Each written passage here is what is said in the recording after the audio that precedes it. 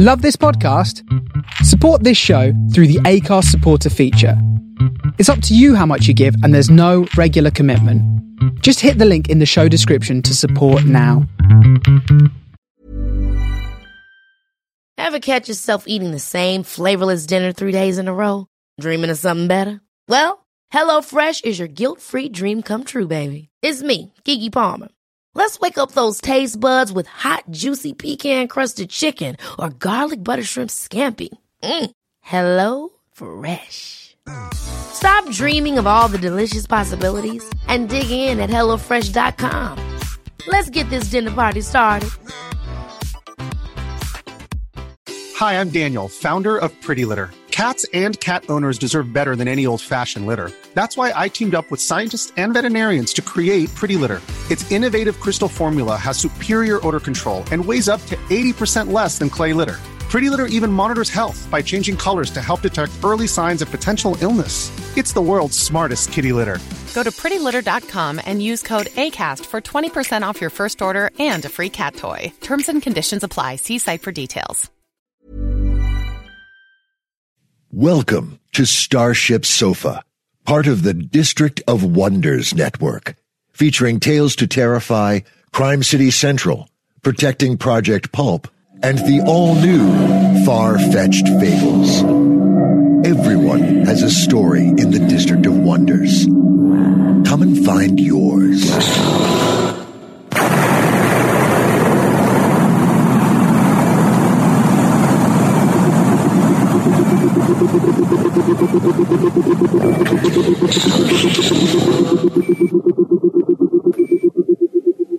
This is the Starship Sofa. Everybody, welcome, hello and welcome to show 403.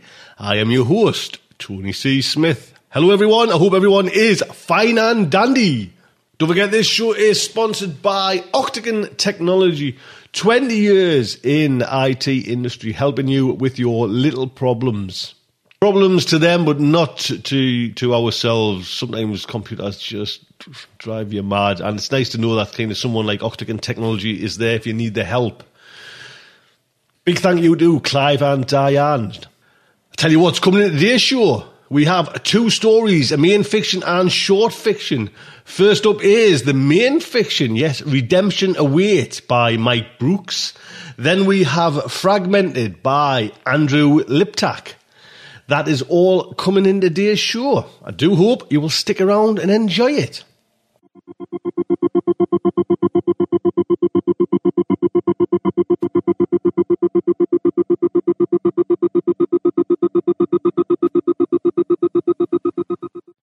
Now, some out there might realise that not firing on all cylinders. A little bit of the old man flu. Yeah, I'm struggling, as you know, struggling with this man flu cold day. Oh yeah, struggling with being the captain. You know what I mean? You've got to set an example, and you've got to kind of just work through it and crash through it there, and just get on with a job. There's people relying on you. You know, I'm the buck stops here kind of thing. I can't be off sick or anything like that. Do you know what I mean? So just a minute, love. Are you still doing that chicken soup for us? How about me slippers? Will you warm them up a little bit? Just too cold to put on, man. I don't want that dressing gown. It chaffs me. Get me a nice dressing gown, man. Aye, please. That's better. Thank you. Like I said, you know what I mean? You gotta just carry on and crack on. You know what I mean? Don't give no nonsense. Flu. What, me? So, like I say, we'll crack on with the very first story in the main fiction, Redemption Awaits by Mike Brooks, originally published in Grimdark magazine, issue 4. Mike Brooks was born in Ipswich, Suffolk, and moved to Nottingham when he was 18 to go to university. He stayed there ever since. I love it. Sorry, man. There's nothing wrong with it, man. Oh, yeah, man. Nottingham, backbone of England, man. He is the author of the Kiko novels. I'm sure I've butchered that up, Mike. Sci-fi adventures that follow the escapades of those crewing for the spaceship of the same name. Dark Run was released on June the 4th, 2015, and Dark Sky is set to follow on the November the 5th. When not writing, he works for a homeless charity playing guitar and sings in a punk band, watches football, soccer, to use out there, MMA and nature science documentaries, goes walking in the Peak District or other areas of splendid scenery, and DJs wherever everyone will tolerate him. Like, you do the lot. You know what I mean? You've covered the whole lot there, lad.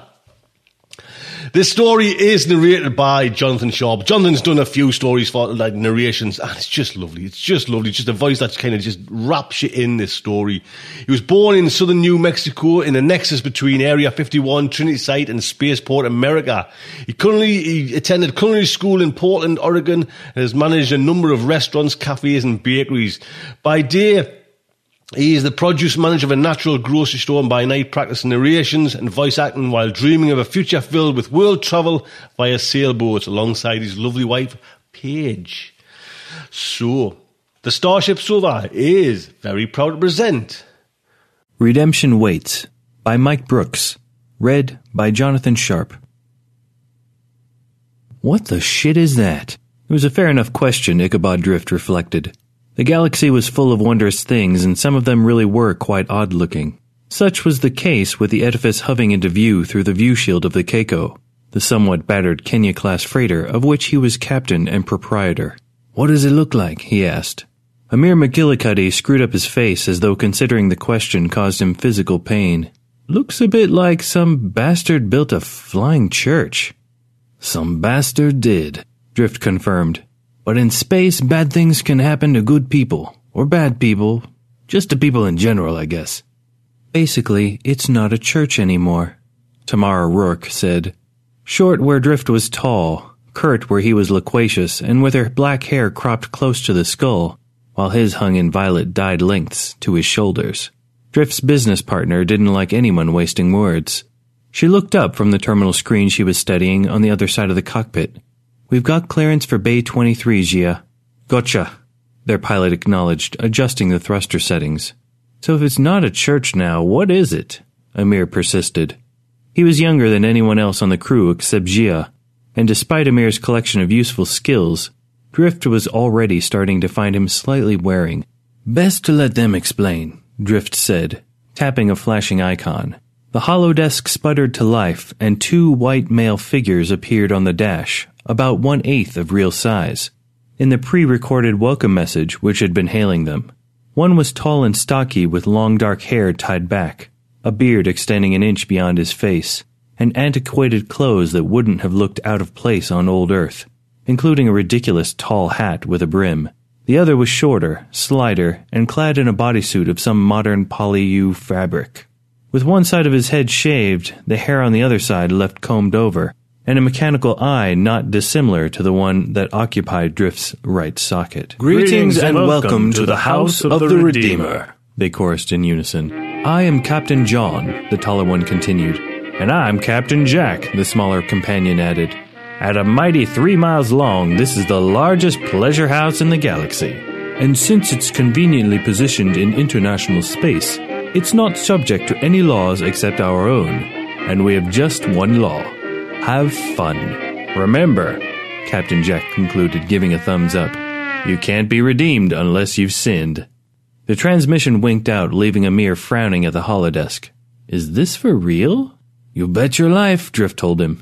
"Which you can, in there. Though I wouldn't recommend it." He activated his comm. "Hey, you ready to roll?" "Yes, bro. I'll be right up." "Roger that." Drift stood, shifting his shoulders in an attempt to loosen them a little, while the crenellated majesty of the former house of worship passed lazily beneath the Keiko. He looked at Amir again. "You know what your job is?" Yeah, Amir muttered. "I walk in with you, keep an eye out for anyone sneaking up or scoping us out while you're talking to the mark." "Don't take it lightly," Rourke said. "A void station like this is effectively lawless. If you want to walk out, you'll keep your wits about you." "Feel free not to walk out," Gia added from the pilot's chair, without looking around. Drift frowned at Amir in silent warning not to rise to the bait. Gia normally only verbally sparred with her brother Kwai, their mechanic, but she and Amir had apparently gotten off on the wrong foot. If it came down to it, Drift knew which one he'd be booting. Amir was useful, but Gia was gifted. Egotistical and almost completely uncontrollable, perhaps, but certainly gifted. He hustled the kid out of the cockpit and into the boarding hall with no further exchanges of venom. Gia expertly brought them alongside one of the long docking tubes, and Drift used the slight delay to give final instructions to his crew. "The contact's supposed to be on the third gambling floor, standing at roulette table number 5, he reminded them, checking his hip holsters. "We won't have long to get this done before that Brazilian Cavron turns up for what he thinks is his job, so we'll have to move fast and slick. I make the approach, Amir watches our back. Big A lurks and makes an entrance if needed." Apirana Wahanwa, the crew's enormous Maori bruiser, nodded his heavily tattooed head. "You got it, bro." "Tamara is back up in case something unexpected happens," Drift finished. "If it all goes south, disperse and meet back here. Clear?" There were assorted nods and mutters of assent. "Very well then," Drift beamed, popping the airlock behind him open to the pressurized tunnel beyond. "Let's do something illegal." The docking tunnels always led to areas of the house that catered to fairly tame pursuits, so as not to scare away first-time punters. Drift and Amir walked through the brightly lit malls and past eateries, bars dispensing alcohol and soft narcotics, and flashing lights advertising rooms of coin-operated gambling machines. Soon enough they reached a bank of elevators, the doors of which hissed softly as human traffic passed in and out. "What does that mean?" Amir asked, gesturing to a large sign on the wall. An arrow pointed upward with the word "chance" next to it, in a variety of languages. Below it, an arrow pointed downward next to variations on the word "certainty." "Directions," Drift told him, heading for one of the cars which had just arrived. "Upwards is gambling, downwards is, well, see for yourself." The door slid aside and a small group of people staggered out. They were in various stages of undress, and the one in the lead, a pale-skinned, thickly bearded man with a turban, was bleeding from several neat lines on his bare torso. "Oh," Amir said weakly. "Pleasures for the body and mind," Drift said, slipping into an empty car with Amir on his heels. "Word of advice, though, don't go too far down. Some people don't come out again." "You don't say," Amir replied, eyes still fixed on the unsteady travelers until the doors closed and obscured them from view. "And if you go right to the top, you can end up betting on what happens right at the bottom," Drift added, shunting an unpleasant memory aside. He'd never gone back to that particular contact a second time, and not because they'd paid badly. He wasn't too proud to admit that some things turned his stomach. "They've got cameras. We're only going a little way up, though. Good, honest game's a chance." The third gaming floor had a more subdued lighting scheme than the malls they'd passed through below, and a color scheme of rich burgundy, including velveted walls, which had always struck Drift as an odd choice of decor. He led Amir in a casual wander between the tables, trying to look as though he was searching for his game of choice. In fact, he was scanning the roulette tables looking for the mark. "There. Blonde, tresses done up in an intricate style and held in place with a pair of black hair sticks." Drift closed his natural left eye for a second as not to get the unpleasant blurring sensation that reminded him of the wrong end of being drunk, and kicked up the zoom on his right. The girl expanded in his vision, late 20s perhaps, barring surgical or chemical age treatments, in a tight black dress and bicep-length matching gloves, just as their informant had said. "You got her?" Amir muttered from beside him. "See." Drift pulled the zoom back on his natural eye level and began walking again, lifting a glass from a robotic dumbwaiter's tray as he did so. "Any eyes on us?"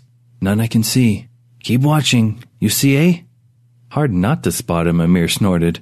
"He's circling around our right, about 30 yards away. Isn't he kind of suspicious?" "Sure," Drift admitted. "But that only matters if anyone who happens to be watching us thinks he's with us. Which they shouldn't, given we entered separately." They approached the roulette table. Now Drift was closer, he could tell she wasn't there for gambling. She wasn't paying close attention to the table or the wheel, or even chatting with the other players. Instead, she was sipping her drink in the 2 small doses of someone who wanted to fit in, but didn't want to get drunk, and was trying to look all ways at once. She saw them approach, of course, but didn't look twice until they were on top of her. Drift was almost hurt. He felt he normally warranted a second look. "Hola, señorita," he greeted her amiably in Portuguese. "Amanda, I believe?" Her dress wasn't actually black as he had thought from a distance. Instead, it had a faint rainbow-touched sheen to it, which was probably supposed to be captivating, but actually reminded him more of an oil spill. She wore no jewelry except a pair of square, overlarge silver-tipped sapphire studs in her ears. All in all, she didn't look as much like the image of a sophisticated, high-class gambler as she probably hoped. Unsurprising, given that so far as he was aware, she worked in a weapons lab. She turned completely away from the table to face him. Appearance aside, her blank expression could have done a professional poker player proud. "Do I know you, sir?" Her accent was precise cut-glass British, and another act, so far as Drift could tell. "Just looking to conduct a little business, ma'am." Her eyes narrowed and she began to turn away from him. "You're on the wrong floor. The prostitutes are further down." "Damn." He caught her arm, but she squirmed free and backed off a couple of feet, glaring daggers at him. One or two other players glanced up at them, but only for a second. Other people's squabbles weren't any of their concerns. "You're drawing attention to us," Drift murmured, trying not to look around. That was Amir's job. He just needed to stay focused. "My name is Ricardo Monten—" "No, it's not," she replied, her eyes furious. "I've seen a picture, and you're not who I'm supposed to meet." "Double damn. My money's just as good," he said, essaying a winning smile, but he hadn't counted on her nerves. This wasn't an experienced go-between. This was a nervous lab tech out of her depth and too scared to see the advantages of compromise. "I'm not alone," he snorted. "Bullshit." Her eyes widened slightly, and he knew he'd guessed correctly. He took a step closer, trying to exude an air of confidentiality and common purpose instead of intimidation, despite his height. "You can't risk anyone else knowing about this deal, so you have no backup. Please, this will work a lot better for both of us if you—" "Keep away," she snapped. "You'd better know I can handle a man twice my size if I need to." Drift sighed. Sometimes you just had to play hardball. "It's not your lucky day then, because I brought one 3 times your size." "Get order!" Apariana rumbled from behind her. At closer to 7 feet than 6 and well over 300 pounds, the sheer sight of Big A had diffused many a potential fight before it started. He'd wandered closer as the conversation progressed, and bless him, he ended up exactly where he'd needed to be right on cue. Almost certainly not Amanda actually squeaked an alarm at the sudden appearance of the wall of Maori, but then did the one thing Drift simply hadn't counted on. She bolted directly away, swerving between the gaming tables and making for the nearest exit. "Shit!" Drift recovered himself in an instant and scrambled after her, ignoring the cries of protest from those around him. She really was painfully amateur at this, he thought, as he nearly clattered into a tray of drinks held by another robot. The first rule of dealing contraband, whatever it might be, was to avoid attention. Even in a place like the House of the Redeemer, where the law held no sway, you'd still want to keep your activities on the down low, lest someone else decide you had something valuable and muscled in. Which was exactly what he was trying to do, he supposed. But at least he had a bit of class. He'd been perfectly willing to pay for the goods, if she'd had the sense to negotiate.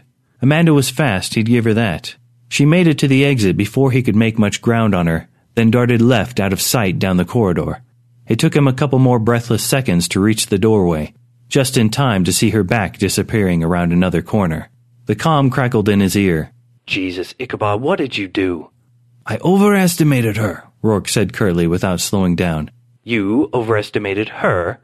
"I thought she was smarter," he replied. "Got any suggestions?" "Stay on her. I'll cut her off at the elevators. We'll get her one way or the other." He rounded the next corner and was startled to find Amir pulling level with him. He'd never expected Aparana to join the case. The big man could build up reasonable head of steam in a straight line, but wasn't what you'd call nimble. But he hadn't expected the kid to think quickly enough to keep up with him. "Just shoot her," Amir shouted as they pounded through startled punters and staff, leaving a trail of spilled drinks, scattered hors d'oeuvres, and a sulphurous swearing in their wake. "No!" Drift was a little surprised at the vehemence of his own objection, but damn if he'd resort to murder and theft. That was just uncivilized. Besides, despite the captain's welcoming speech, the house had its own enforcers to make sure all fun stayed where it was meant to. If you started causing trouble outside of the lower levels, well, then you might run into the likes of the 2 men in gold-rimmed, navy blue uniforms around the next corner, who were turning in the direction of Drift and Amir at the frantic urging of Amanda. Drift caught a brief glimpse of the triumphant smile spreading over his quarry's face before his attention was caught by a pair of gun muzzles being raised with bad intentions. Drift dived instinctively, using his momentum to throw himself into a roll across the plush carpet. A crack of gunfire assaulted his ears, and he came up by the far wall with a pistol in each hand. His first left-handed shot went wide, but the second one caught one of the guards in the shoulder, while his first right-handed shot lucked out and hit a knee. The right-hand enforcer screamed and fell, his gun dropping as both hands clutched instinctively at the shattered joint. The one on the left staggered and swung his weapon in Drift's direction, but Drift's next shot stitched a line across the man's chest and put him down. His response had been automatic, and it was only once he'd fired that he realized how unusual it was for the house security to shoot first and ask questions later. However, when he looked around to check on Amir, an explanation presented itself.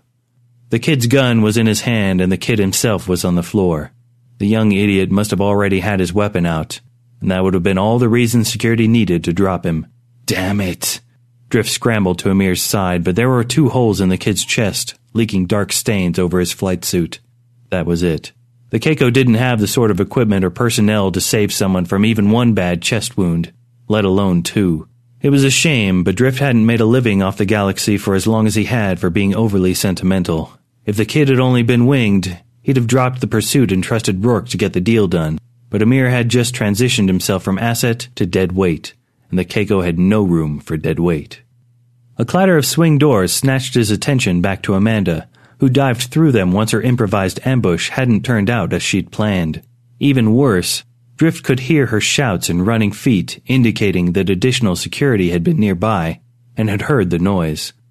The entire thing had only taken seconds, and there were still other people standing around the corridor in shock.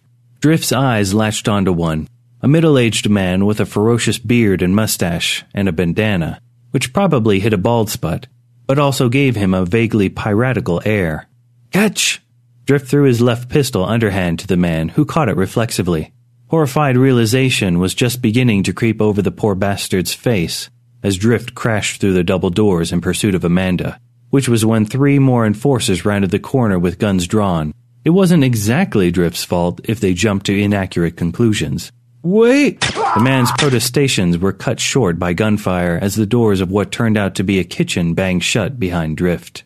Other witnesses might clue the security into what had actually happened, but for at least a precious few seconds the guards would think they'd killed their colleague's murderer. He needed to use those seconds wisely. There was another set of doors on the far side, and judging by the startled body language of the chef and waiter who were just turning away from them and towards him, it was pretty obvious which way Amanda had gone. Both staff shrank back from him as he sprinted forward, pistol still in hand, and it occurred to him as he burst out into yet another corridor that he'd probably better holster his remaining weapon again before he ended up going out the same way as Amir. A little help? Rourke's voice rasped from his left. Amanda was facing him, a kitchen knife at her feet and her hands desperately clawing at the arm wrapped tight around her neck from behind. The arm itself was attached to Tamara Rourke, who was glaring at him over the woman's shoulder. Anytime you're ready, Rourke added, a trifle breathlessly. Rourke was deadly, but Amanda was struggling desperately against her grip. However, all Drift had to do was haul her hands away from Rourke's forearm and allow his business partner to sink the blood choke in properly. The struggling lab tech slumped to the floor a couple of seconds later, her brain briefly deprived of oxygen. Which hand was she holding her drink in? Rourke asked without preamble, releasing the hold. The right, Drift replied. He'd learned not to query Rourke's choice of questions when time was a factor, because there was always a good reason to them. Rourke bent down and grabbed Amanda's right ear stud, then simply wrenched it loose. Drift winced. It was going to sting like hell when she came around in a few seconds. Let's go, Rourke told him, her long coat flaring behind as she hurried past him. What makes you think that's it? Drift demanded, catching up with his partner in a few long strides. She left her bag when she ran from you, Rourke replied, not looking at him as they tried to put some distance between themselves and Amanda's temporarily unconscious form without appearing too suspicious. So it has to be on her person somewhere. Subdermal transport doesn't lend itself well to an inconspicuous handoff, and hidden pocket in that sort of clothing wouldn't be much better. No other jewelry, so the ear stud seemed anomalous and overlarge unless being used to conceal something. A right-handed person would instinctively put more valuable of the 2 otherwise identical studs in her right ear, as it would feel more secure there. Her dark-skinned hands twisted together around the ear stud, and there was a faint click before she slid the stone aside to reveal a small black square of plastic laced with metallic lines. Presto, 1 payload. You're gonna be wrong one of these days, Drift told her through a smile. And then you'll get to say I told you so. I doubt I'll want to. He chewed the inside of his cheek for a moment while Rourke discarded the stud's separate halves and slotted the data chip into her pad. Amir didn't make it. Rourke's mouth twitched, but her stride didn't falter. That's a shame. He was useful. What happened? The girls set security on us, Drift replied. They got him. I had to, take steps. Rourke's eyes flickered to him for a second, then back to the pad in her hands. Wonderful. Stairs, then? They can't lock those down, Drift agreed. How's it looking? Dangerous, Rourke said, the blueprint scrawling across her pad's display. Good, Drift nodded. That means someone will want to buy it. He keyed his comm. Hey, you there? Right behind you, Cap. Drift looked over his shoulder. Sure enough, Apriana was visible a little way back in the corridor, moving through the house's other punters like a freighter through a fleet of tugs. The big man had clearly remembered Drift's instruction to return to the ship if anything went awry. Good, Drift said, looking away again. Pick up the pace a little, though. I know we're an odd-looking bunch, but I'd rather stick together at the moment. We're taking the stairs. You got it. Apriana caught up with them just as they turned into a wide staircase, which was a little too deserted for Drift's liking. The House of the Redeemer was huge and therefore hard to police, but the captains took an understandably dim view of people killing their staff, and Drift would have preferred a little more cover. Where's Amir? Apriana asked as they began to descend. Took a couple bullets from security, Drift muttered, trying to pitch his voice loud enough for the big man to hear him, but without anyone else picking up what he was saying. Seriously? Damn, bro. Apriana's big face soured. I kinda liked him. Nothing you could do? 2 in the chest. Drift shook his head. All over the bar shouting. Shit. The Maori sighed. Tell me you at least got what we came for. See, thanks to Sherlock here, Drift said, gesturing to Rourke. She looked at him blankly. Who? What, you don't? Drift looked at Apriana, who seemed equally mystified. Madre de Dios, does no one appreciate the classics anymore? They were 50 yards away from the hatch of the docking tunnel the Keiko was attached to when the press of people around them suddenly sprouted guns. Whoa, what? The instinctive progress of Drift's right hand toward his remaining pistol was halted by the intimidating, cold presence of a barrel against his temple. Jesucristo, man. No such luck, you Mexican babaca, a voice snarled. Its owner appeared in Drift's eyeline, tall and weathered, with a thick dark mustache and generous stubble. Montino! Drift sighed and started sinking. Is there a problem here? You tell me, Ricardo Montanal spat. Actually, wait. How about you don't speak? You think I didn't see that piece of trash you call a ship lurking around Jormungandr? Drift frowned. I had business with Church and Camden, just like you. Which happened to bring you here. I don't think so. Somehow you got wind of the job I took for them, and thought you could sneak in here and take it first. The Brazilian snorted a laugh. I admire your balls. But not enough to let you get away with it. Hand it over. I don't know. I'll happily redecorate this hallway with your brains, Mountaino said. You're capable, Drift. I'll give you that. And I don't reckon you'd be heading back to your floating rust bucket unless you'd gotten what you came for. You can hand the chip over to me right now and you can walk away.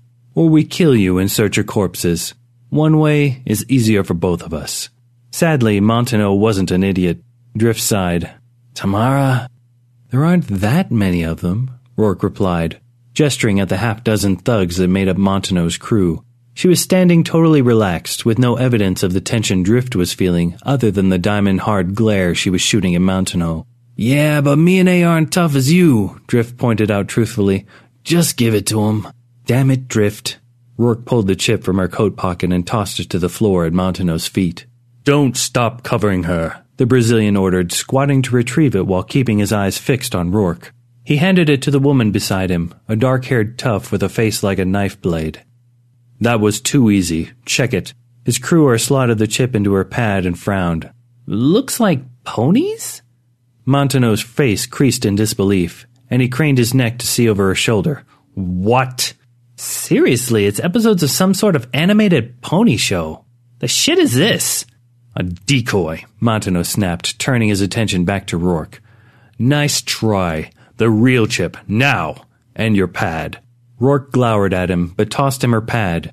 Montano pulled the chip out, dropped the pad, and stamped on it until it broke, then passed the new chip to his crewer. She placed it in her pad and nodded in approval. This looks like what we're after. Wonderful. Montano clicked his fingers, and the gun barrels leveled at Drift, Rourke, and Apriana lowered. One last thing, Drift. How did you find out about this job?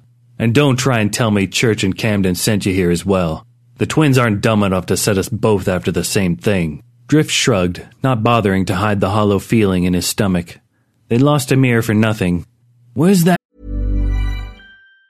If you thought the only way to get a more defined jawline with natural-looking results was through surgery, think again. Juvederm Volux XC is a non-surgical injectable gel filler that improves moderate to severe loss of jawline definition and can help you achieve natural-looking results with little downtime. Even better, this improved definition lasts up to 1 year with optimal treatment. No maintenance required. Improve jawline definition for a smooth, sculpted look with Juvederm Volux XC. For important safety information and to find a licensed specialist, visit Juvederm.com. That's Juvederm.com. Not for people with severe allergic reactions, allergies to lidocaine, or the proteins used in Juvederm. Common side effects include injection site redness, swelling, pain, tenderness, firmness, lumps, bumps, bruising, discoloration, or itching. There's a risk of unintentional injection into a blood vessel, which can cause vision abnormalities, blindness, stroke, temporary scabs, or scarring. Talk to a licensed specialist to find out if it's right for you. Many of us have those stubborn pounds that seem impossible to lose, no matter how good we eat or how hard we work out. My solution is PlushCare. PlushCare is a leading telehealth provider with doctors who are there for you day and night to partner with you in your weight loss journey. They can prescribe FDA-approved weight loss medications like Wegovy and Zepbound for those who qualify. Plus, they accept most insurance plans. To get started, visit plushcare.com/weightloss. That's plushcare.com/weightloss. Millions of people have lost weight with personalized plans from Noom. Like Evan, who can't stand salads and still lost 50 pounds. Salads generally for most people are the easy button, right? For me, that wasn't an option. I never really was a salad guy. That's just not who I am. But Noom worked for me. Get your personalized plan today at Noom.com. Real Noom user compensated to provide their story. In 4 weeks, the typical Noom user can expect to lose 1 to 2 pounds per week. Individual results may vary. A redhead navigator of yours, back on Jakar? Montano's eyes narrowed. I mean, I don't like to brag, but if you'd taken off as soon as you'd been given the job, then even I wouldn't have had time to loosen her tongue. He managed to smirk, as it were. Bullshit. Seriously, I mean, why would a navigator get a tattoo on her ass? She sits in a chair. That's her job. It's gotta hurt. Oh, fuck me, the woman to Drift's left side said, shaking her head. He's telling the truth, boss. Montano's mustache quivered as his mouth moved beneath it. But finally he forced a smile. Well, thanks for the heads up, I guess. And for doing my work for me. But if I find you sniffing around one of my scores again, I won't be so friendly. He turned and walked away, presumably towards where the Jakar was berthed. His goons followed, but they kept their guns drawn and their eyes on Drift and his companions until they rounded the next corner. Damn, Apriana said, slamming his one giant fist into the other palm. A good call on the navigator story, Rourke said to Drift.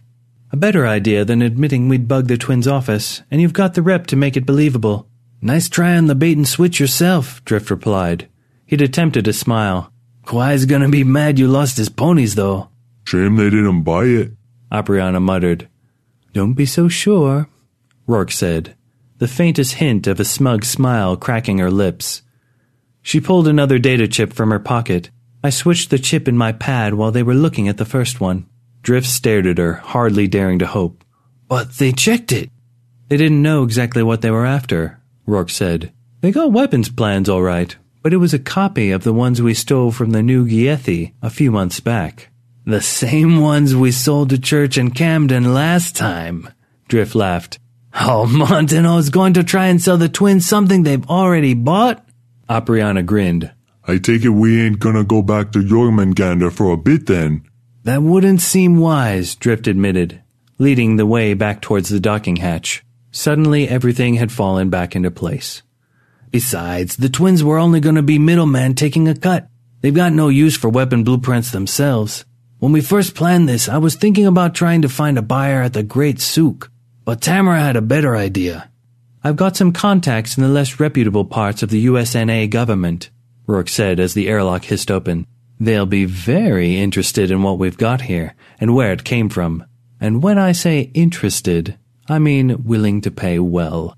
Hear that, big man? Drift said, slapping Apriana on the back as the Maori ducked his head to pass through the doorway. A government. We're practically doing good. Apriana turned to him. You see this face, bro? Yeah? This is my I don't believe you face. Oh, come on, Drift said, securing the airlock behind him. Someone's going to make money off of this. It might as well be us.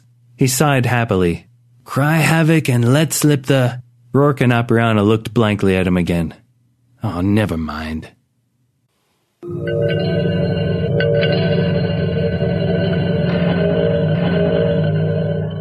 There you go, don't forget, copyright is Mike's. Mike, thank you so much for that, lad. Very nice indeed, work, excellent.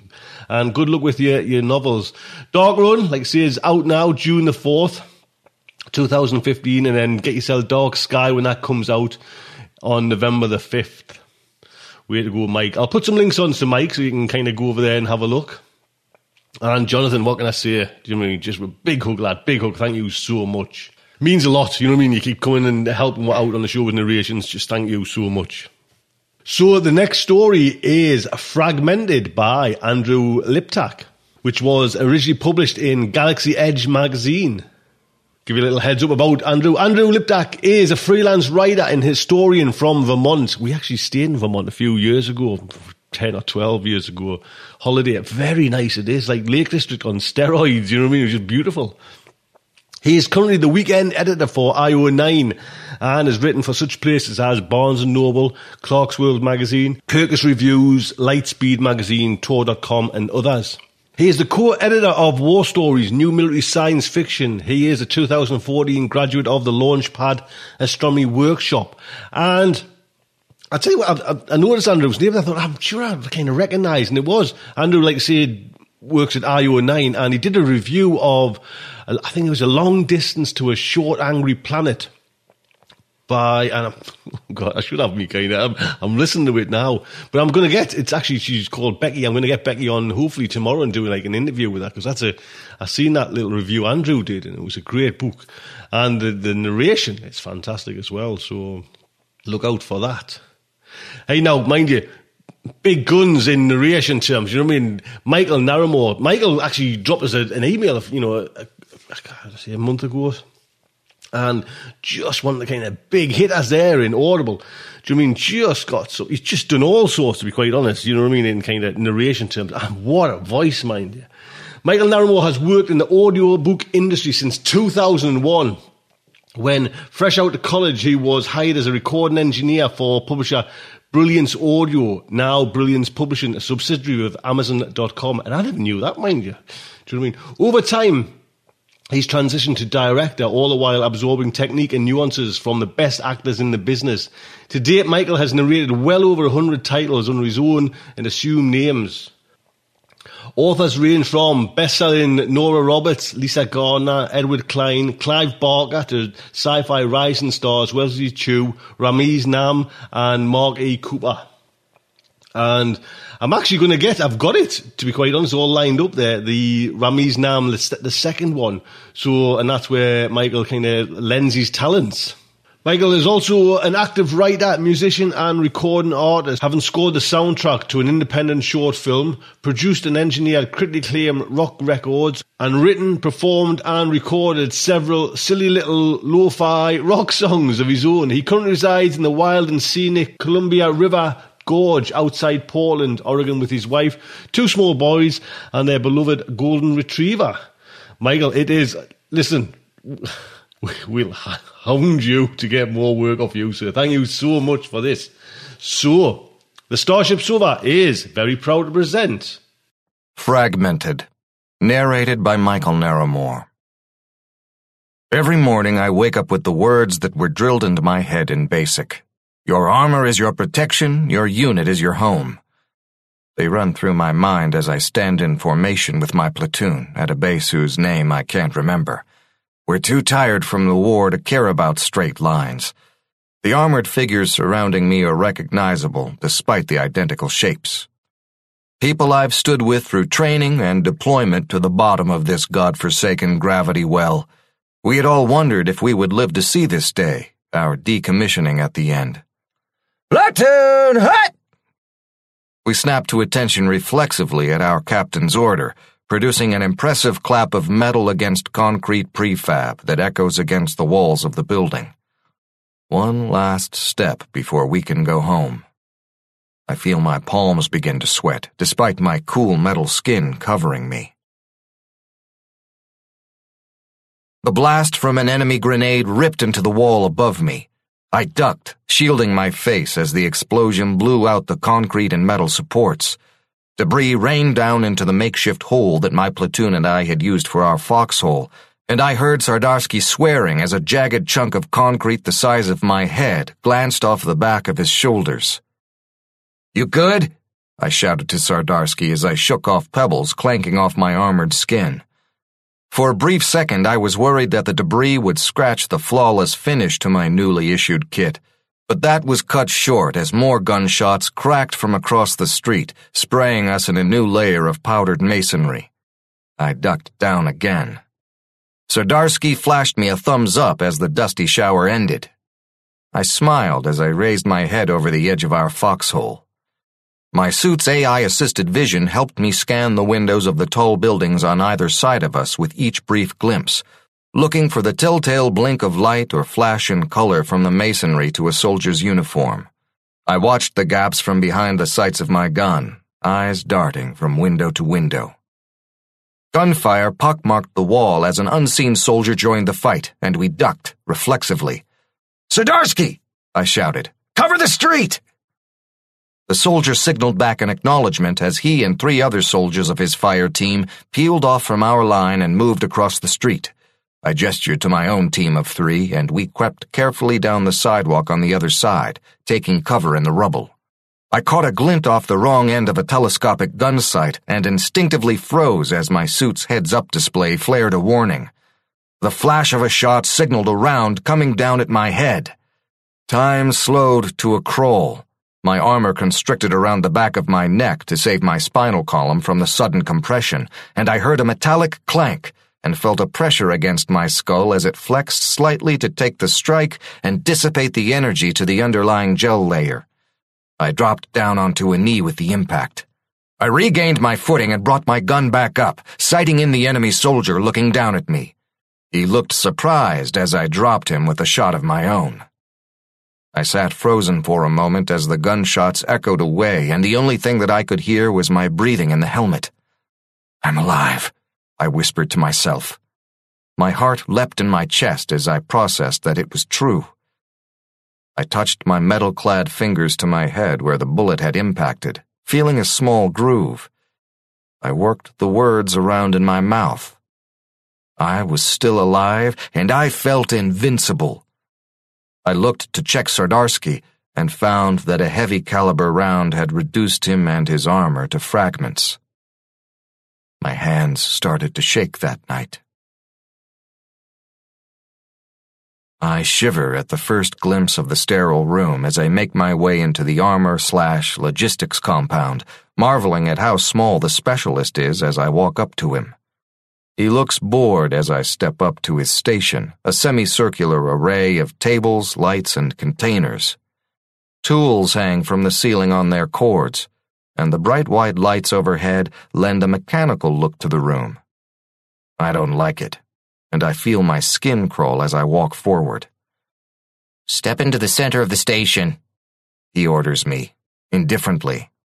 I'm suddenly angry at him, knowing that I could do any number of things that would irreparably harm the man in less than a second. The impulse scares me as it races across my mind, and I hang my arms at my sides. I wonder for a second if I thought like this before the war. I can't remember. I comply with his order. The tech moves behind me, and I hear a buzzing and sudden release of pressure as he begins to dismantle me. He works quickly, and in an astonishing amount of time, he's freed the individual components that form the helmet around my head. The dome is the first to go, and cool air leaks in around my face as the seals are broken.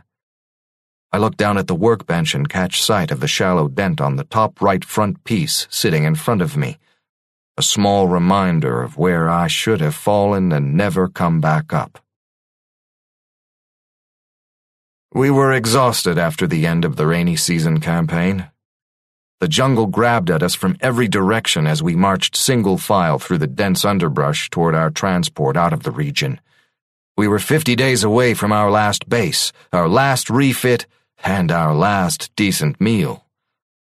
The campaign scars were carved heavily on our surfaces, and as we walked, I realized that I didn't hear my armor anymore and didn't have to think about where the rest of my platoon mates walked around me. We were finally headed back to base, away from the short nights and the intense action that defined the front, relieved for the break.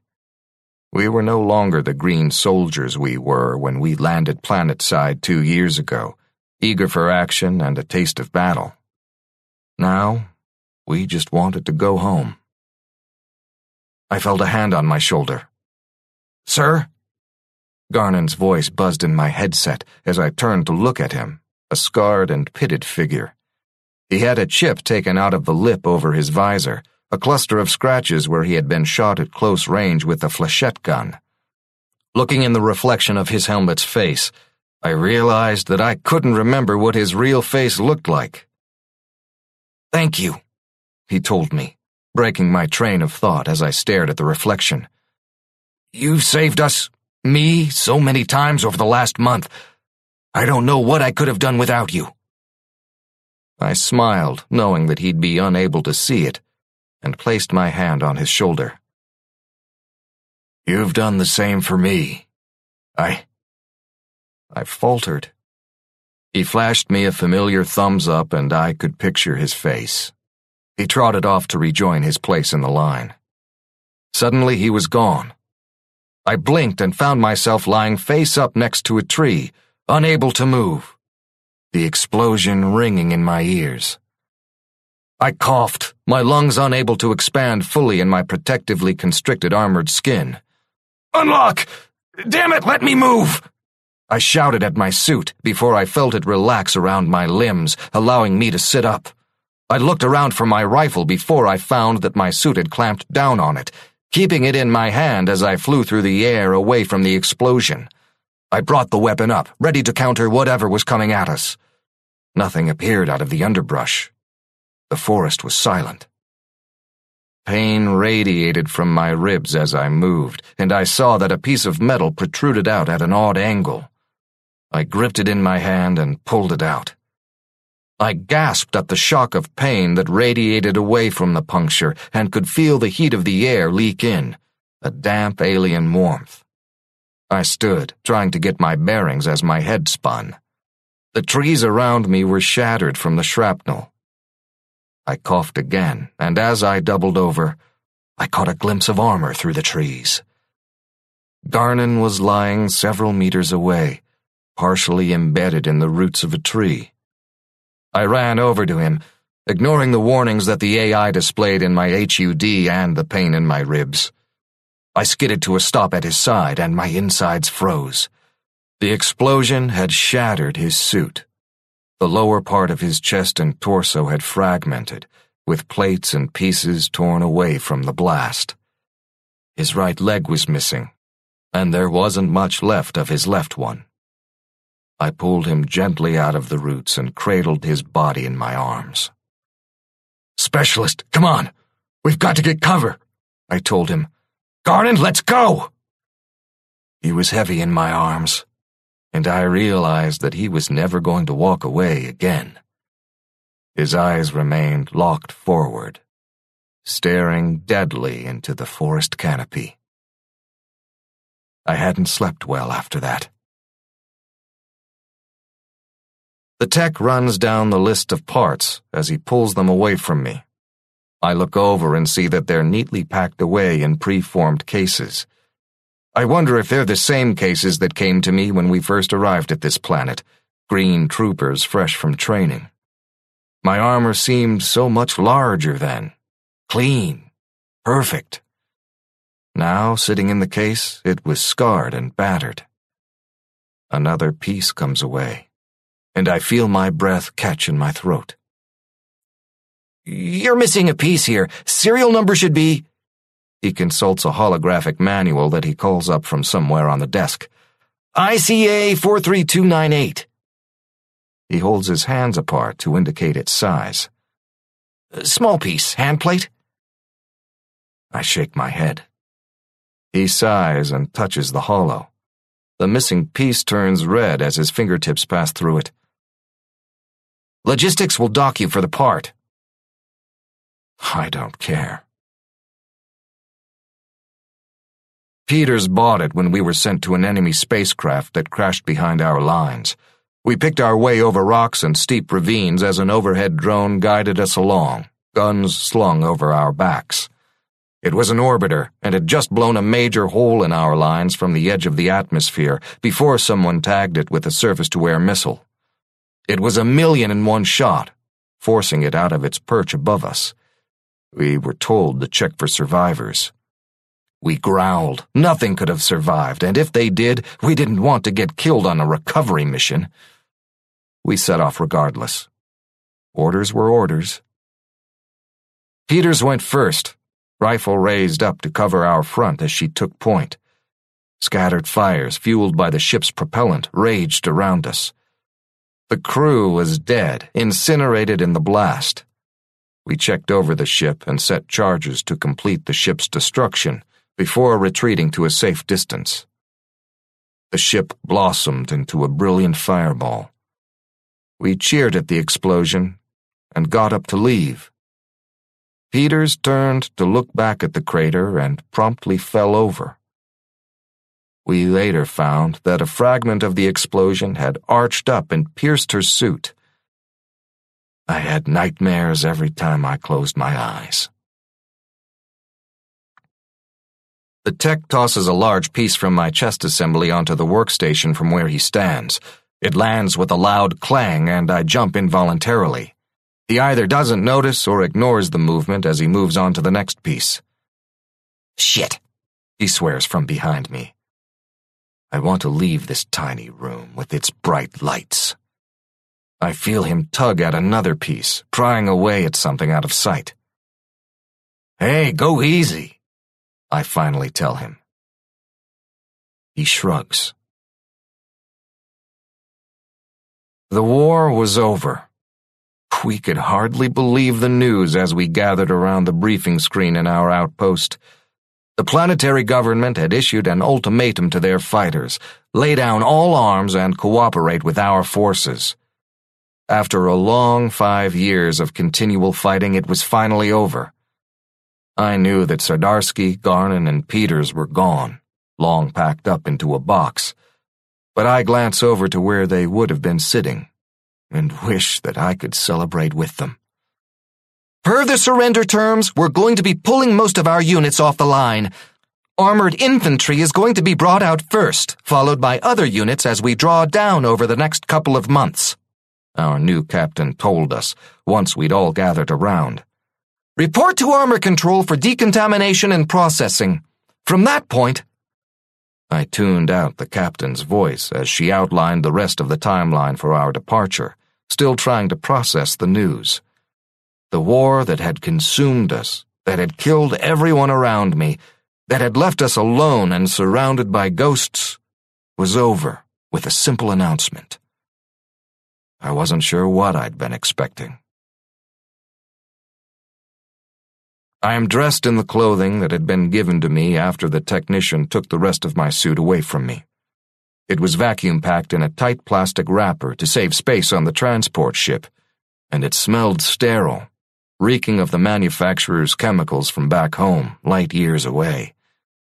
The clothes feel baggy on my frame, and as I walk, I feel as though I'm pulling a sail through the wind. I feel naked without my armor shell. I feel alone. The technician retracts his tools without a word, and I step out from the middle of the workstation. The fragments of my armor are scattered around the flat surface, their scarred and battered finishes contrasting with the sterile room.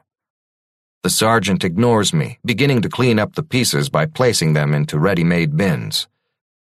I stop and watch for a moment as my armor vanishes into the cases, piece by piece.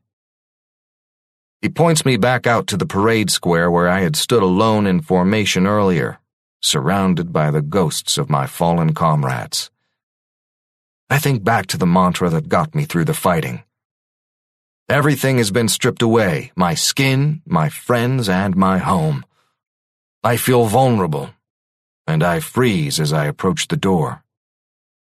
I begin to fragment, and my hand brushes the armored handplate that I palmed. I take a breath and walk out the door.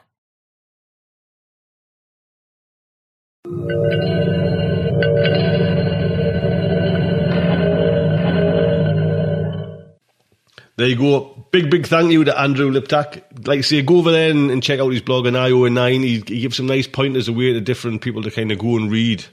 And Michael, what can I say? Massive thank you to coming on, sharing your talents and just doing a stupendous narration. Thank you so much.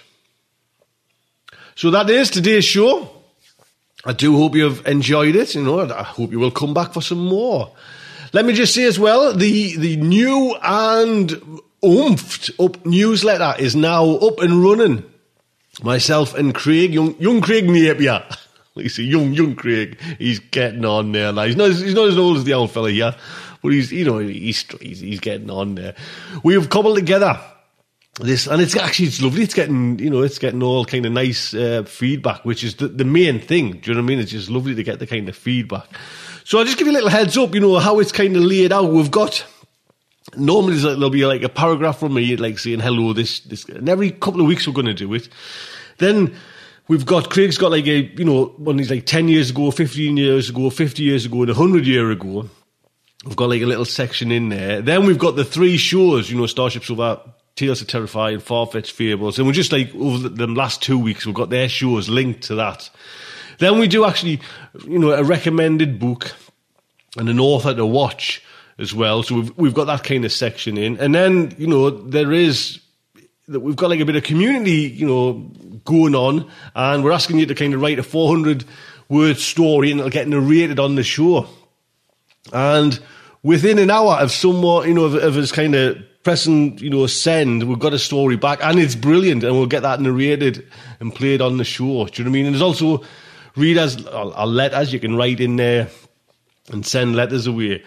And for the next time as well, we're going to do a bit like what you're reading, and it's pick an author and ask them what they're reading at the minute. That's going to be a little section in there now. So next time is Ted Kuzmatka. I've just asked Ted, what you reading, Ted? And he's come back with a couple of things there. So that'll be in there as well. And then we've got right at the bottom, we've got the kind of freebies.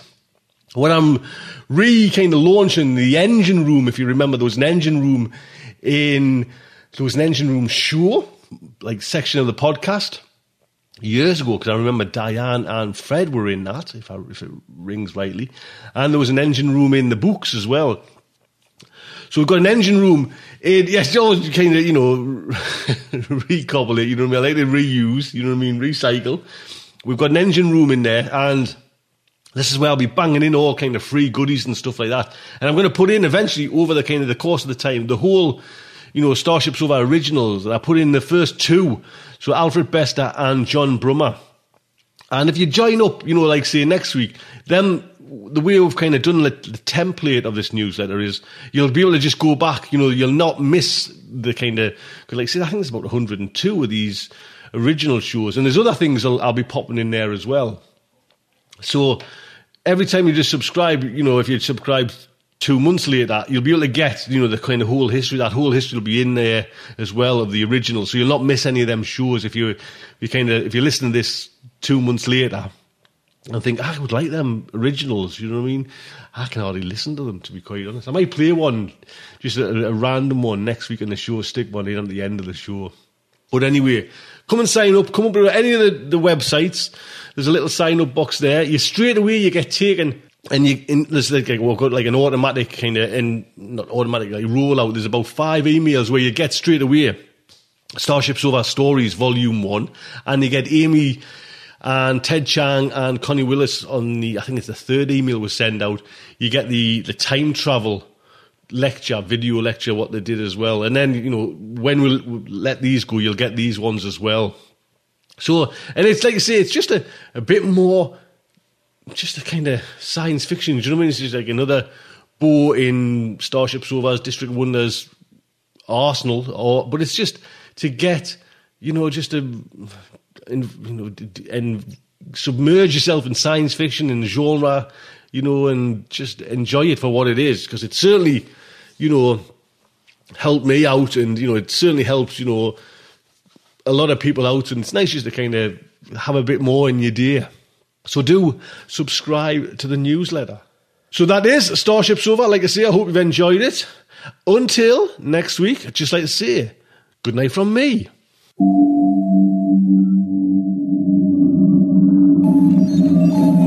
Will our heroes survive this terrible ordeal? Can they win through with their integrity unscathed? Can they escape without completely compromising their honor and artistic judgment? Tune in next week for the next exciting installment of Starship Sofa.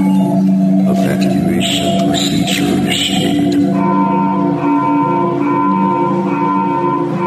Shuttle set for launch. Airlock will be opened in 3, 2, 1. This presentation has been brought to you by the Hi, I'm Daniel, founder of Pretty Litter. Cats and cat owners deserve better than any old-fashioned litter. That's why I teamed up with scientists and veterinarians to create Pretty Litter. Its innovative crystal formula has superior odor control and weighs up to 80% less than clay litter. Pretty Litter even monitors health by changing colors to help detect early signs of potential illness. It's the world's smartest kitty litter. Go to prettylitter.com and use code ACAST for 20% off your first order and a free cat toy. Terms and conditions apply. See site for details. Ever catch yourself eating the same flavorless dinner 3 days in a row? Dreaming of something better? Well, HelloFresh is your guilt-free dream come true, baby. It's me, Keke Palmer. Let's wake up those taste buds with hot, juicy pecan-crusted chicken or garlic butter shrimp scampi. Hello Fresh. Stop dreaming of all the delicious possibilities and dig in at HelloFresh.com. Let's get this dinner party started.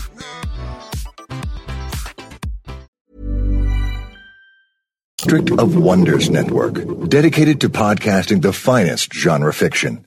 You can learn more about the District of Wonders and their many literary productions at their website, www.districtofwonders.com. Thank you for listening.